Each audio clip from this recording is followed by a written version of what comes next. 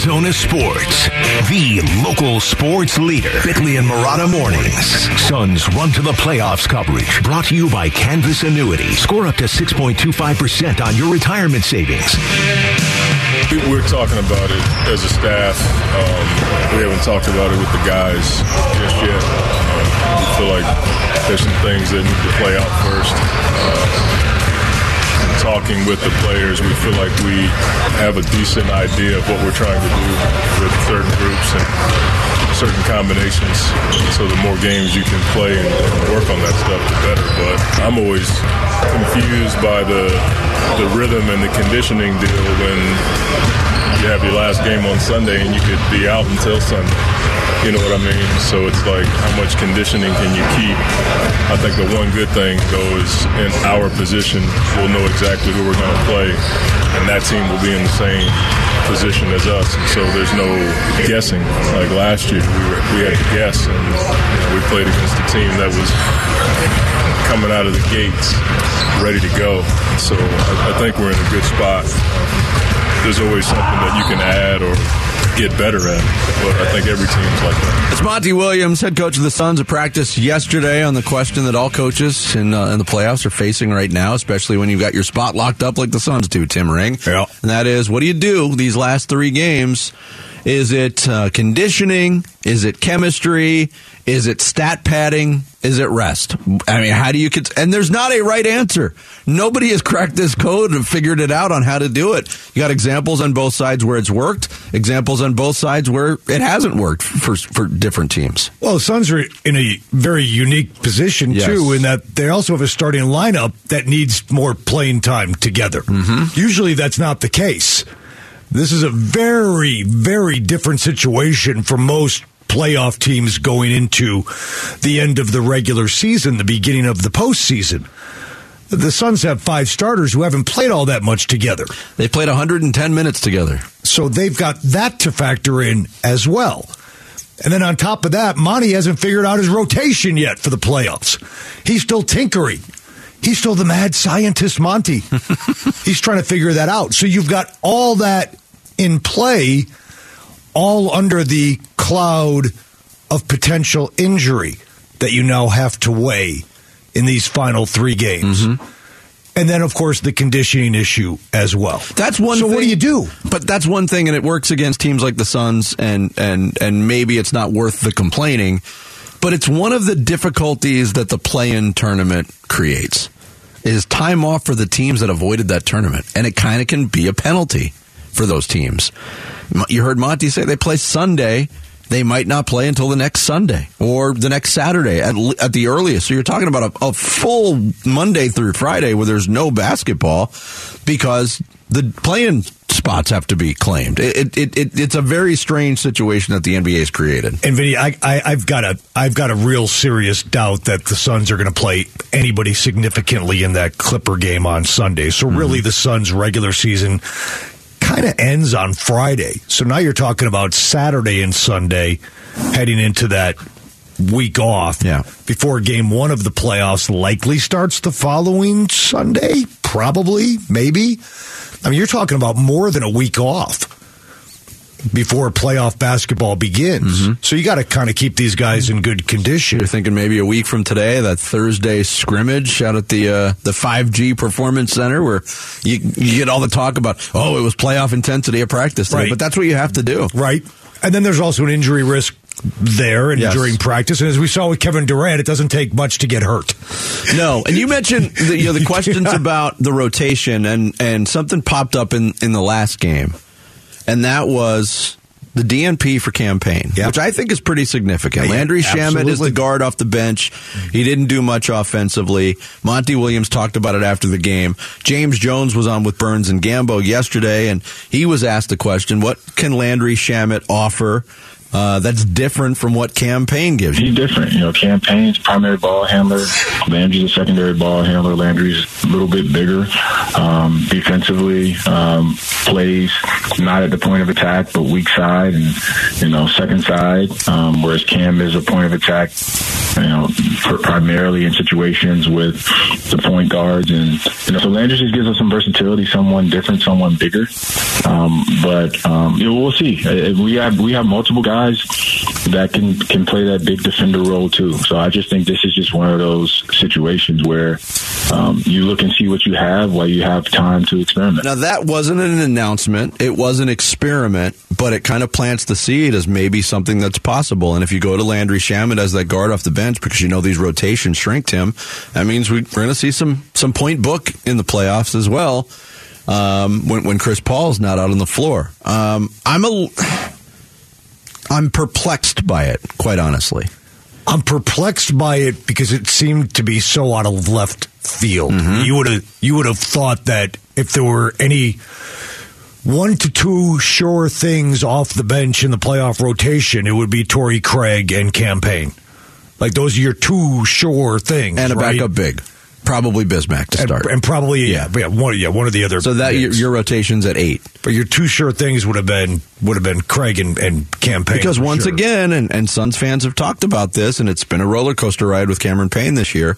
It's the 3rd straight postseason where it looked like the Suns' brain trust and front office was willing to put their postseason faith in him as the backup point guard.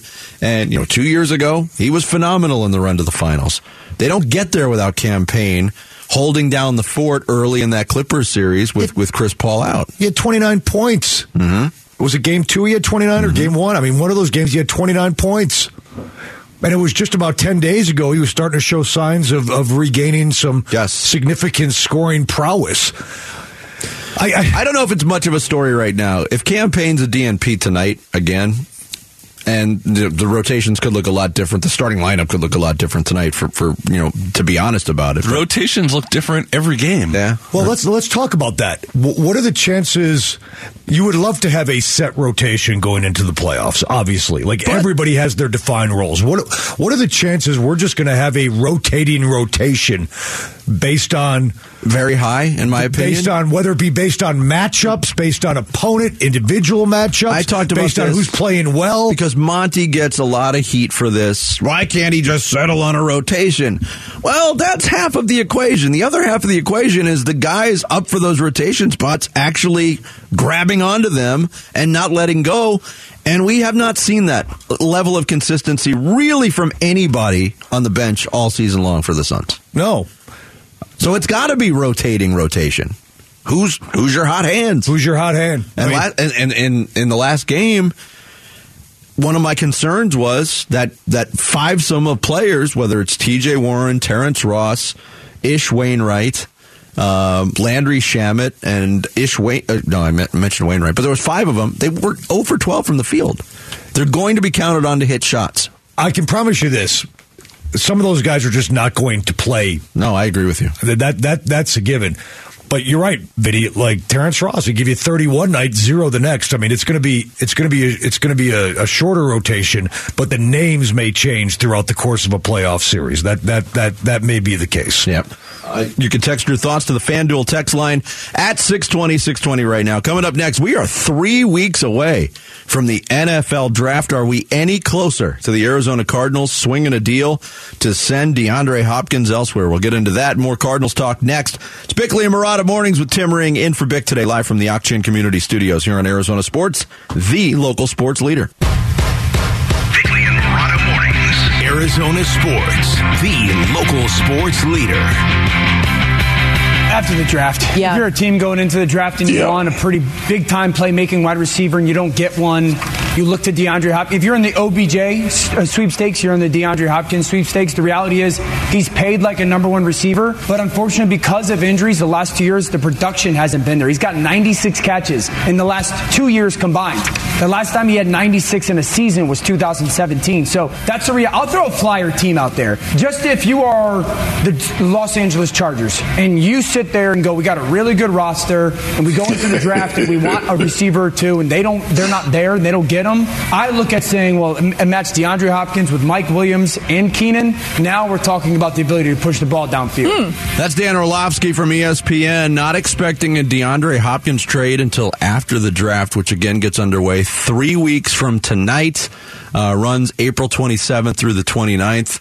Lots of speculation on what the Cardinals will do that night and that weekend, Tim, but also lots of speculation, and it seems like a lot of this talk is cooling off on DeAndre Hopkins being able to be traded before the draft, which could create some problems for the Cardinals. If you're not going to have DeAndre Hopkins, he's not going to be part of your team in 2023, which has felt like fait accompli since the end of last season. You obviously want that immediate draft compensation to help the rebuild process. So to do it after the draft, you're not getting any immediate help from possibly moving on from your best receiver. No. First of all, what team now has not been linked to DeAndre Hopkins? A whole lot of them. Throwing out the Chargers now. Yeah. And the Chargers do have, the market kind of cornered on wide receivers who are really good but don't stay healthy. There's also speculation the Cardinals could flat out release DeAndre Hopkins, and that would be, obviously that would send Cardinal fans into a tizzy, right? Because you just feel like you're losing him for no compensation. Yes, a player like DeAndre Hopkins. The elephant in the room, of course, has always been DeAndre Hopkins just does not want to be here, so you have to try to move him for something. Moving him before the draft obviously would give you draft capital for this year. The problem is the contract, and DeAndre Hopkins wants a new deal. He's out of guaranteed money at this point, but teams are looking at that contract, and his production is down. It's a little disingenuous to say that DeAndre Hopkins' numbers are down because of injuries. They were down last year because of the suspension. Mm-hmm. I don't think DeAndre Hopkins is necessarily a player that you look at and say he's got injury issues. 2 years ago, yes, and I think, if people are willing to go down that road, injuries and tying them to last year, everybody got hurt, quote unquote hurt, for the Cardinals. When it was pretty clear how this season was going to end, there wasn't a whole lot of guys playing through some stuff last year. If the Cardinals were in the playoff race, Hopkins would have been on the field. Yes, I don't think that was not the issue. So yeah, the question is, Vinny, the Cardinals are obviously trying to hang on for a second round pick. How low will the Cardinals go, and what team will possibly give them? Would you trade DeAndre Hopkins for a 5th round pick at this point? Not at this point. We get to draft night. Yeah, I want some immediate compensation if I'm not going to have DeAndre Hopkins. Because, again, you brought it up, and it's very pertinent to this whole discussion. We're of the belief that DeAndre Hopkins doesn't want to be here anymore. He hasn't been overtly open about it. He hasn't come out and said those things. It could get to that point. I think 3 weeks before the draft, Monty Austin-Ford is right to be holding firm. But then you gauge the interest in the league, for DeAndre Hopkins' services, and you hear these quotes from Field Yates, and you start to think differently, maybe. This has been the offseason defined by stories that haven't yet happened, and one of them is the DeAndre Hopkins trade, and all seems to be very quiet out of Arizona, as Hopkins remains under contract for 2 more seasons with this roster, and while everybody has posted a photo of DeAndre Hopkins in a jersey not with the Arizona Cardinals, no deal has materialized, and for what I've heard, things remain extremely quiet on the DeAndre Hopkins trade front. Might pick up, you don't know. Again, 3 weeks until the draft. Mike Sando was a guest of Wolf and Luke yesterday, said that contract, probably a problem for other teams. I think the contract is probably problematic for other teams too, and then what would the expectations be for DeAndre Hopkins on a new contract, right, if another team's not going to do it? So DeAndre Hopkins, for all we know, may prefer just getting a chance to go to the market, right,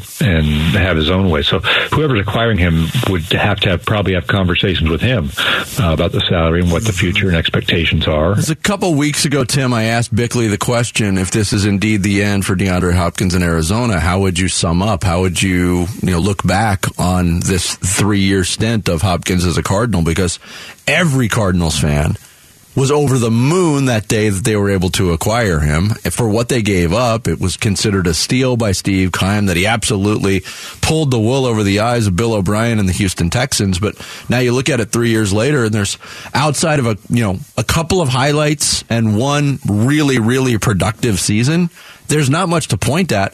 And I also have difficulty doing it now without knowing what they get for him, if they do indeed trade him. You have the Hail Murray. Yeah. You have the 7-0 start, and then a whole lot of nothing. Right? Yeah. I mean, that's it. And you have not a whole lot of winning, and you have no playoff wins, and that's that.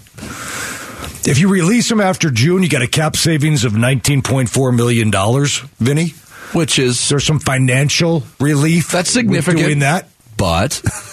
And these are Monty Ossenfort concerns. These are not fan driving in the car concerns. You want the draft pick. You want to get better as a football team. But there are other concerns for the organization and how you rebuild your football team. These are all things that they have to consider and think about. But it just sucks. And it also sucks because we just gave up a first-round pick for Hollywood Brown. There's that, too. And we can't get Bupka for DeAndre Hopkins. And I know how fans think, because I think the same way. Like, what the hell's going on here? It's just weird. You're on the door. Or go ahead, Joe. I'm sorry. I was just going to say, Thunder Dan Bickley always points out these same... he points out how, this is the time of year where people covet draft picks to a degree that you never see elsewhere. It's ridiculous that, we talk about the Suns, the Cardinals moving from the third to the fourth pick. To move one pick, they could get like a first-round pick, a second-round pick, next year's third-round pick. To get a Hall of Fame wide receiver still in his prime. Right. They can't even get a fifth-round pick? Well, let's say you're the Buffalo Bills, and you're trying to get over the hump for the Super Bowl. I know he costs a lot of money, but you can't give Josh Allen, DeAndre Hopkins for a second-round pick to pair with Stephon Diggs to try to get over the Kansas City Chief hump? I think we're all in agreement. I think this is one of the reasons why nobody in this room is an NFL general manager. Well, maybe I should be. Doggone it. But it just goes to also the sort of thing that, unless you're a quarterback, and even a quarterback now we're thinking, but nobody wants to pay anybody in the NFL. The contracts seems to be a bigger problem there than any other league.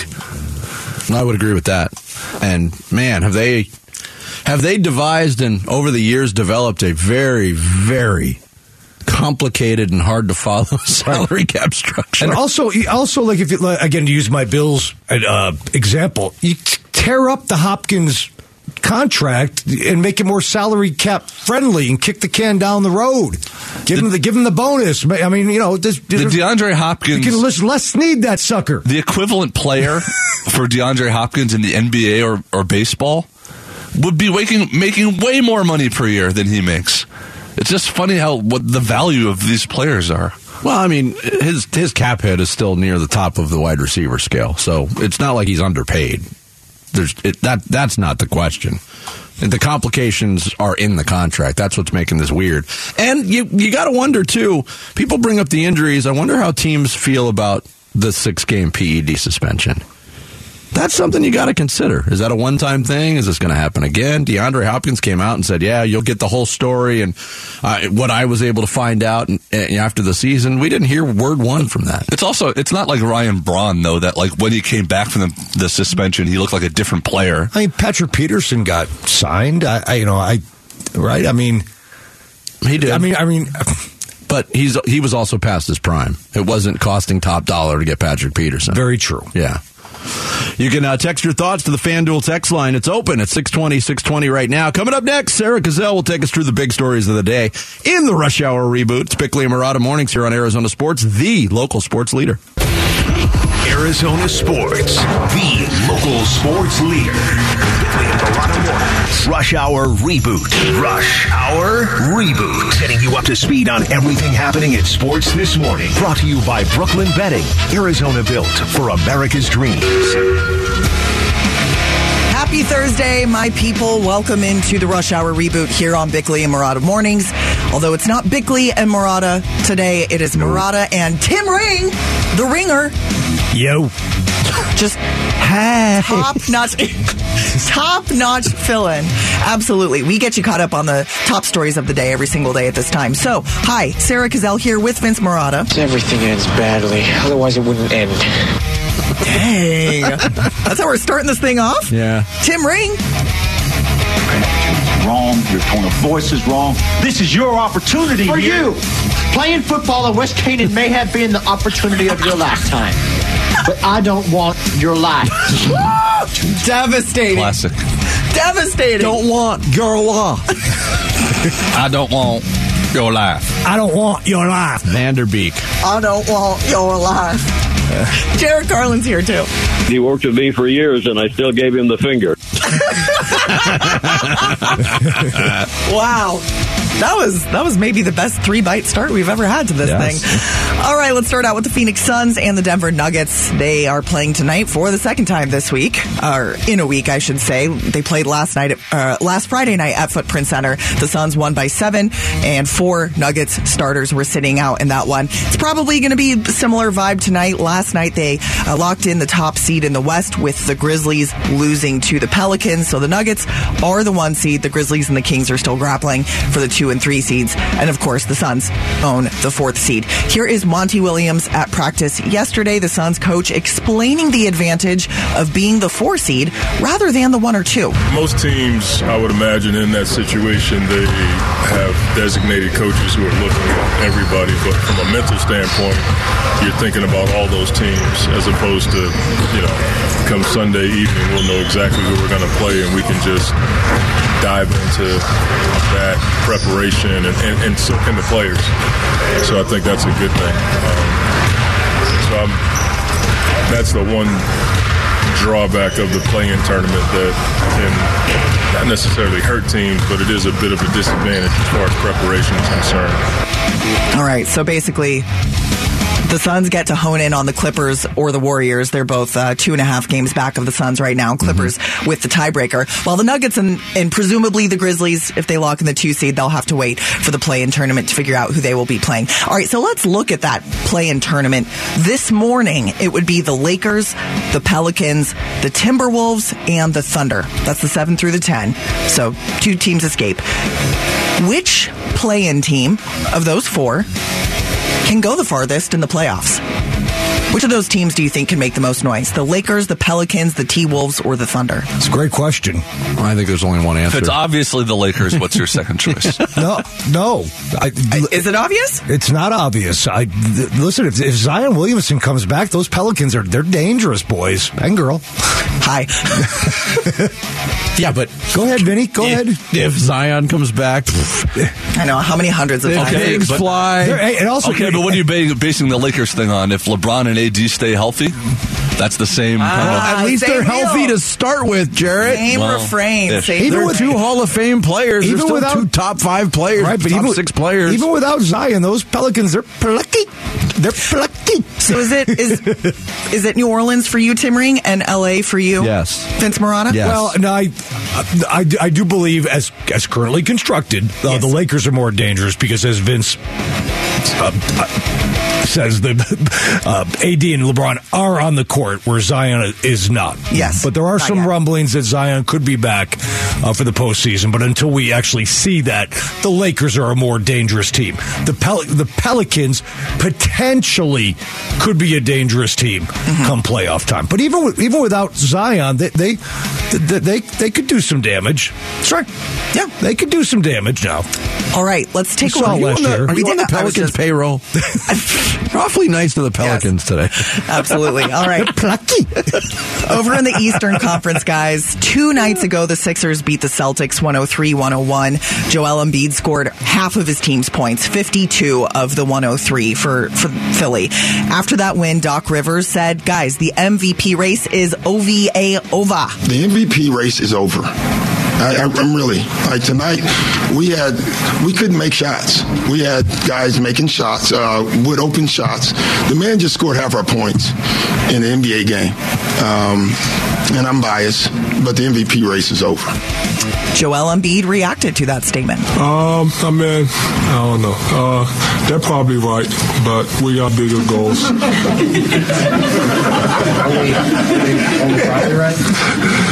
Yeah, like I said, they're probably right, but we got bigger goals in mind. We understand we got a chance, but it's not going to be easy. Guys, is the MVP race over?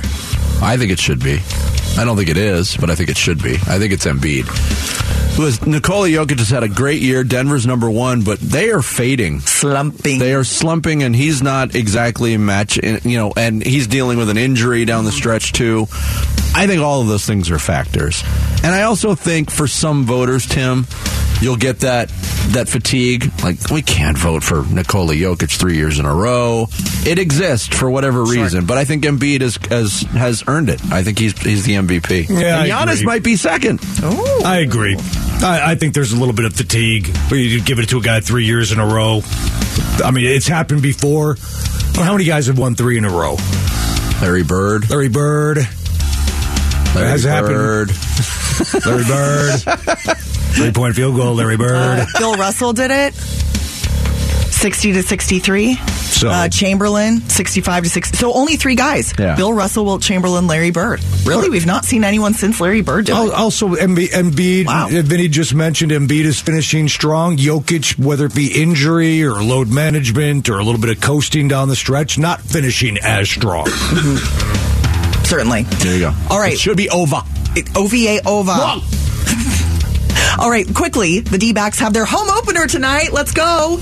After road series at the Dodgers and the Padres before the season started, we were concerned about the brutal scheduling to start off the season and how the D-backs could very well play their home opener with 1 or no wins under their belt. Fortunately for them, that's not the point. They beat the Padres 8-6 the other day. They've got 3 wins. How do you assess what you have seen so far from the D-backs? It's weird. It's kind of I'm kind of divided on it because I think we saw, especially in that last win over the Padres, D-backs style baseball on how they're going to win games and how they're going to make things difficult for opponents, with their running game, by playing small ball, by doing the little things. But I also think that the offense does need to pick up. They do need more punch in the lineup, and there's some guys that are just not swinging the bat well to start the season. It happens every year, but got to get guys like Alec Thomas going. And so I'm a little bit mixed on it. Hopefully a return home will get the bats going a little bit. I just think overall, Sarah, to come out of that 6-game stretch 3-3, yes, that's the bottom line. Yeah, they won baseball games. They found ways to get wins. And the last couple of years, that has not always been the case. Sure. And they went on the road against 2 of the best teams in baseball, and they found a way to get out of their 500. Mm-hmm. And at the end of the day, that to me, that showed me a little something about, while very, very early, of course, showed me a little something about the moxie and character of the baseball team, at least for an opening road trip on this season. So, would you say these D-backs could be considered plucky? Hey, should we ask Derrick Hall next? Yes. President and CEO of the D-backs. Are they plucky? Does he like the word plucky? Are you plucky? We'll do that. Thank you, Sarah. Thank you. Rush Hour Reboot every morning at 7:30. We'll find out from Derrick Hall what adjectives he would use to describe his team 6 games into the season. That's next. It's Bickley and Marotta Mornings. Tim Ring in for Bick today here on Arizona Sports, the local sports leader. Plucky. Arizona Sports, the local sports leader. Mr. Speaker, the President of the United States. I have the high privilege and the distinct honor to present to you the President. He's the president and CEO of your Arizona Diamondbacks. Hail to the chief. Derrick Hall. The President. On Now with Bickley and Marotta.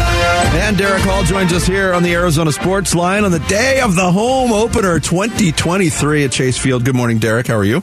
Good morning, my friends. Doing great. What a day it is. Yes. But let's reflect before we look ahead. Let's reflect on the 6-game road trip to start the season. And I thought it went very well from a record standpoint. I don't think we played as well as we could have. I don't think we pitched as well as we could have.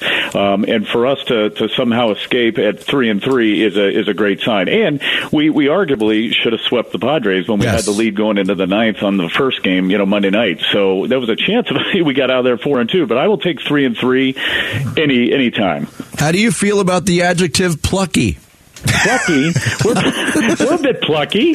Yeah, I think this team, and you said it earlier, Vince, it's so true. I mean, they're, if you have to think of adjectives, I think it's sneaky, it's youthful, it's pesky. This is a team that, and they started to play that way the last couple of games. It's what we saw at the end of last year. It's why, I shared the story with you and Vic, a month ago or less. But when I was at the owners' meetings and I had so many different teams come up to me and say, we hated playing you guys at the end of last year. You guys scare us. Well, that's the team that should scare these other teams. You get in their head because you are fast, you're athletic. They know you're going to be running. You're going to put the ball on the ground. You're going to drag bunt. I mean, that's exciting baseball. I think our fans have been excited for this season because they saw that at the end of last year. But that's why those adjectives should stick, and I hope we see a lot more of that. All right, D, opening day, a little slice of Americana. Nothing quite like it. It's romantic.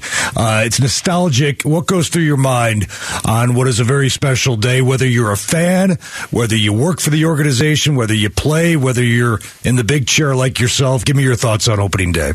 Yeah, Tim, you got it. I mean, it's a party. It's something different. You come into the ballpark, you got the red, white, and blue bunting. It's just a little more special first pitch and anthem, and, you get to your seat early. But what always sticks out to me, and I've had, I've been in this game over 30 years, a lot of opening days, but a lot of fans are coming here just for opening day. So we have to put on our best show possible. And when you have that many people in the stands, and there's times like this where you say, thank goodness we have over 50,000 capacity, right? It's when you have 17,000 on a weekday, you go, boy, I wish this place was smaller and more intimate.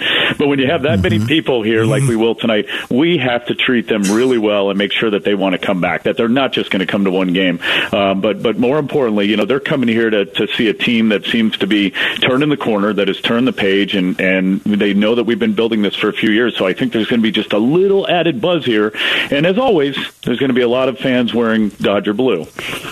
Yeah, which is unfortunate, but just kind of a reality of the times. Derrick Hall, President and CEO of the Diamondbacks, our guest here on Bickley and Marotta Mornings.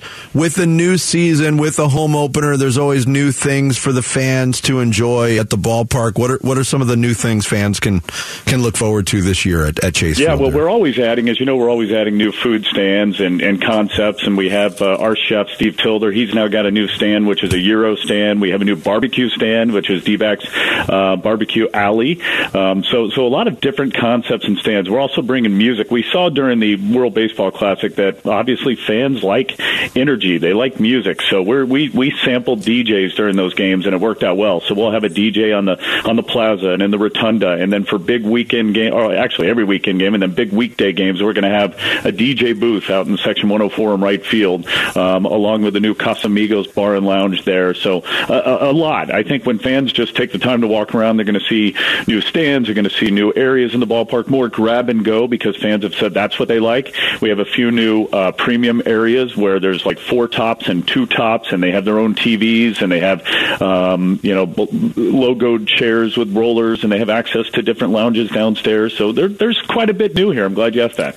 Well, DJs are great for happening hip single guys like Vinny that are always looking for a party. But what about struggling dads with lots of kids like me, Derek, that are looking for a deal? What kind of deals for dads that want to bring their kids to the game this year? Yeah, you and I are going, come on, kids, we keep moving right past the DJ. And as always, we've got our value pricing throughout the ballpark, which you don't see really anywhere else. So, I mean, for kids, we've got hot dog, corn dog, popcorn, soda, milk, $2.99 throughout the entire ballpark, which, again, you don't see that anywhere. And we still have our value beer under $5, which is a 14-ounce beer. You're going to get bargains throughout Chase Field. All you have to do is look for the value pricing logo, whether it's in the team shop or at our concession stands, and you're going to catch a break. Derrick Hall, President and CEO of the D-Backs, our weekly guest here on Bickley and Marotta Mornings. Back to the on-field product, and yeah, I think everybody is good with 3-3, considering the opposition, considering the locations of those first 6 games, Derek. But the bullpen was a big. Vince, the travel schedule's really getting to us. Okay, LeBron. Right, who's resting tonight, Derek? Let's get it out there. But the bullpen obviously was a big concern last year, and we talked about that in a prior visit with you. So far, the one game got away, the first game in San Diego, where you had the lead in the ninth inning, but 3 saves through 6 games from 3 different pitchers. Is that a concern? Would you like to see ultimately somebody step up and take that closer role, or do you think Torey's playing it right? I think he's playing it right, but I think he's still trying to figure out exactly what role everybody is going to have. But for Chafin to come in that role, and get a save for the first time in years was really impressive. The way Miguel Castro has pitched was impressive. I think our MVP so far in these 6 games has been Dre Jameson. And this is a kid that's always been a starter, and he just said, "Give me the ball, and I'll pitch multiple innings," and he's been phenomenal. I think Ginkel came in, on that Tuesday game, the day game, and really shut them down at a time where we needed a clean inning. And Vargas, you see it just different looks, different arms, a lot of power, fastballs, power slider. That's something we didn't have. So I'm really happy with the pieces. McGuff had a little trouble, obviously, Monday night, but this is a guy who's going to be very effective with a splitter that most people aren't used to seeing. You see that over in Japan where they teach it, but they haven't seen it here. I like that we just have so many different looks and angles and deliveries, and that's something that, Kevin Towers used to be a master of when he was our GM. He could put together a bullpen, and everyone in that bullpen had a different look, and eventually they had a different role, but a specified role. I think that's where you prefer to be, but in the meantime, if you have to do it by committee and you're going by matchups, and the fact that you have to face a minimum of 3 batters really makes a difference. That's why a lot of times you can't just stick to a role as much as you would like to identify that. Sure. Hey, Derrick, it's only been 6 games, but what are you hearing feedback-wise so far from either fans or players, even Zach Gallen maybe, about the rule changes and just how they've gone so far? I can't imagine any fans would have a problem with the game times so far in terms of these games getting in many times under 2.5 hours, which has been obviously fantastic, right? Yeah, Tim, they love it. The feedback from the fans has been great. I haven't gotten much feedback from the players yet. I don't see it, as much of a problem. I also think our guys are trying to take advantage of all this, all the rules changes, and we thought that was going to be the case, that it would be an advantage to us because of our speed, our athleticism, and now we're starting to see it. As far as the pitch clock, it's something that everybody's going to adjust to, but we have such a young team. Most of them have already experienced it at the minor league level. It's going to take some adjustment with some of our veterans, as you mentioned, but I think the guys are fine, and I can tell you, they are so locked in and focused. They're not looking for excuses. Having sat, right next to the dugout in San Diego, and you're literally in the dugout. I'm hearing most conversations. These guys are, when I say locked in, they are locked in. So they're not worried about clocks. They're not worried about violations. They just want to win. Yeah. Derrick, thanks for the time and the conversation. As always, hope everything goes smoothly tonight, and hope you get to celebrate a win on opening night. Yeah, thank you, guys. Vince, appreciate it. Tim, great to talk to you as always. Good luck, brother. Talk to you next week. Derrick Hall, President, CEO of the Arizona Diamondbacks, our guest on the Arizona Sports Line. Coming up next, Suns gearing up for the postseason. We'll get into all of it next. It's Bickley and Marotta Mornings with Tim Ring in for Bick here on Arizona Sports, the local sports leader.